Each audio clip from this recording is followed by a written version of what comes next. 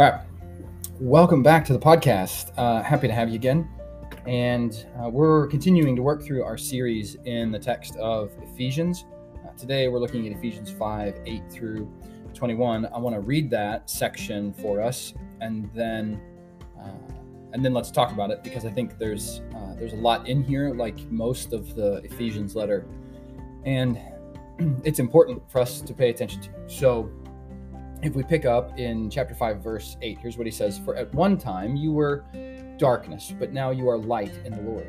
Walk as children of light, for the fruit of light is found in all that is good and right and true. And try to discern what is pleasing to the Lord. Take no part in the unfruitful works of darkness, but instead expose them. For it is shameful even to speak of the things that they do in secret. But when anything is exposed by the light, it becomes visible. For anything that becomes visible is light. Therefore it says, Awake, O sleeper, arise from the dead, and Christ will shine on you. Look carefully then how you walk, not as unwise, but as wise, making the best use of the time, because the days are evil. Therefore do not be foolish, but understand what the will of the Lord is. Do not get drunk with wine, for that is debauchery, but be filled with the Holy Spirit, addressing one another in psalms, hymns, and spiritual songs, singing and making melody to the Lord with your heart, giving thanks always and for everything to God the Father in the name of our Lord Jesus Christ, submitting to one another out of reverence for Christ. This text is a huge piece of what's going to follow as the letter continues, and it does such an awesome job of linking what's in this text with what's come before it in the text of the letter to the Ephesians. And what I want to do as we walk through this today is just pay attention to and listen carefully to what's going on in Ephesians 5:8 through 21. Now, first thing we have to note is that it's connected to Ephesians 5:1 through 7. In fact, verse 8 picks up mid-sentence where verse 7 left off, talking about not becoming partakers or partners with those who live lives that Paul is advising Christians we cannot live. And so if we look back at what this is all connected to, because 5:1 through 7 is connected back to the end of chapter 4, is connected back to the beginning of chapter 4, is connected to 3, connected back to 2, connected back to the beginning of the letter. Here's what we've noticed Paul has walked us through. First, he started us focused on Christ Jesus, seated and reigning at the right hand of majesty on high. And that individual, Christ Jesus himself, as the reigning king, who is the head of the church.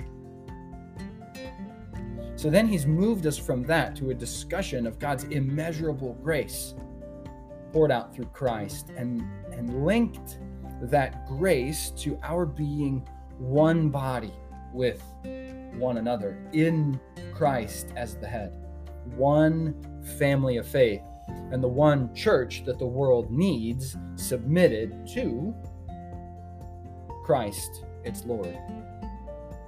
Recently, as we've come into chapter 4 and chapter 5, we've noticed that Paul has built these ideas out of being one family of faith, and how being that one family of faith in Christ Jesus finds connection in the lives we lead.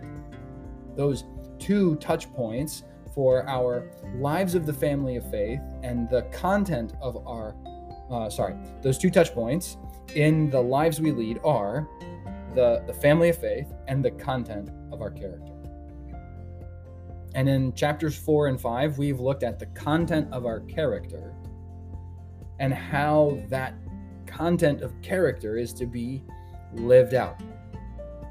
In chapters 3, 4, and 5, we've noted that Paul's also got this parallel idea to the content of our character in the unity of the family of faith. And so what we see in Ephesians 3, 4, and 5 is that the content of our character and the unity of the family of faith are intertwined realities. As Paul continues with his practical instructions in Ephesians 5, he reminds us once again to walk in certain ways. Here, our attention is called back to chapter 4, verse 1, chapter 4, verse 17, chapter 5, verse 2. How we live matters. And Paul tells us to walk as children of light in verse 8, chapter 5. And walk not as unwise, but as wise, in verse 15. Ephesians 5, 8 through 21 is about how we live or walk as light in a dark world and as wise in a foolish generation. Much of his instruction is pertinent to us today, especially when we look just about us at the way the world is currently spinning. In this section of chapter 5, Paul has a tenor here of gratitude. And he highlights it in verse 20. And so I think really what we can say is that in this section, Paul is sort of thinking like this: grateful to God for Christ Jesus and the grace he's poured out on us, and being devoted to one another, we are then to walk as children of light and as wise in a world that often isn't so. If we consider the whole statement in 5:8, then I think Paul becomes even more clear here. At one time you were in darkness, or you were darkness, but now you are light in the Lord. Walk as children of the light. For the fruit of light is found in all that is good and right and true, and try to discern what is pleasing to the Lord. 5:8 through 10.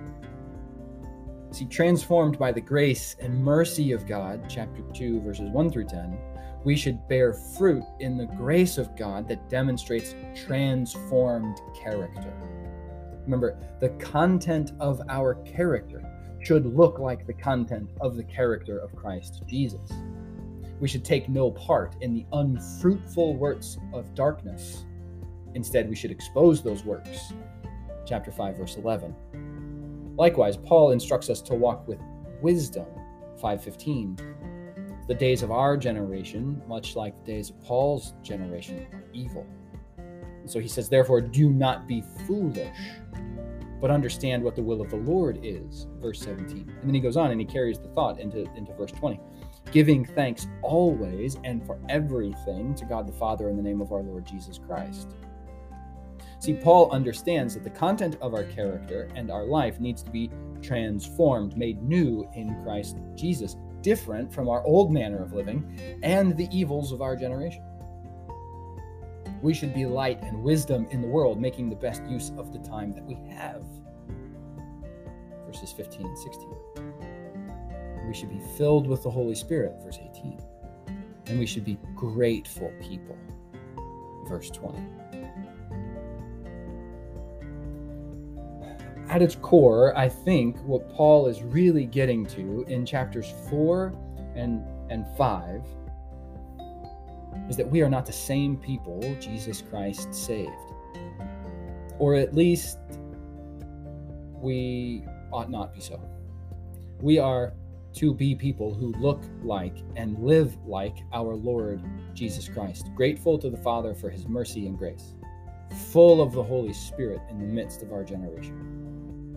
We should demonstrate this reality in the changes of our behaviors and the patterns of our lives. The priorities of our lives as Christians should be different. We should no longer walk as we once did. We should walk worthy of the calling. There's something that has to be changing. See, we are called to live as light and wisdom in the world.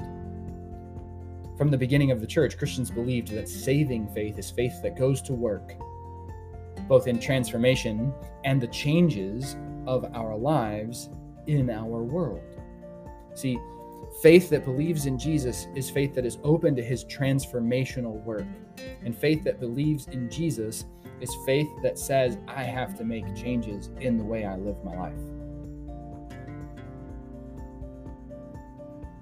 Christians are to be people who demonstrate their faith through their manner of life. It's clear in the letter of James, and I think it's clear here in Ephesians 4 and Ephesians 5. Saving faith in Jesus Christ is a faith that demands we live as light and wisdom in a dark and foolish world. It is faith that unites us with God and with one another as the family of faith. Ephesians 3. And here there are two focal points again coming into view as we consider what's being said here. We address one another in verse 19. We give thanks to the Lord in verse 20, and in verse 21, and we're coming to this, we submit one to another. Here, the content of our lives is pulled out of the isolation of our cultural individualism and thrust back into the world of Christian community. The content of our character should be like Christ, as individuals who belong to a community of believers. Because my relationship with Jesus Christ is bigger than just my relationship with Jesus Christ. My life needs to be lived like light and wisdom because I am submitted to my Lord Jesus Christ, grateful for his mercy and grace, and I am submitted to my family of faith. When one of us is not walking in the light, the shadow is cast on all of us. When one of us walks foolishly and lacks wisdom, it is felt by all of us because we are one body. Walking in light and wisdom means walking in love for God and neighbor, which means prioritizing God and neighbor.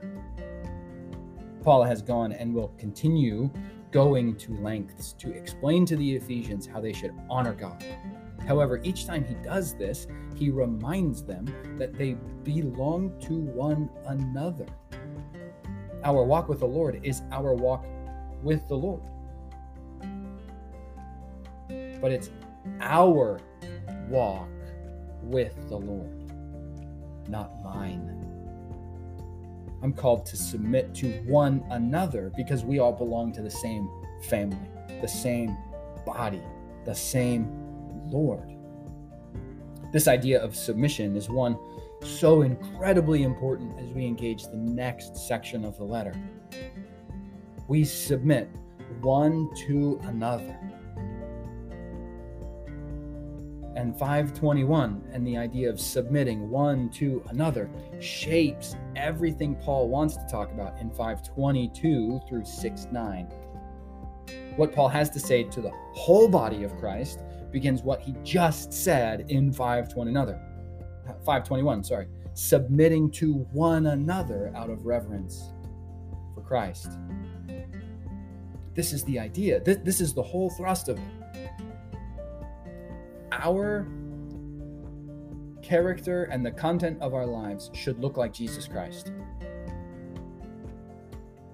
But it should be done so in community of faith, not in isolation. And I think that's one of the biggest ideas of Paul's letter here. If we are going to live pulled out of the isolation of our cultural individualism and thrust into the world of Christian community, then every relationship I have presents me with an opportunity to be submitted to Christ and one another.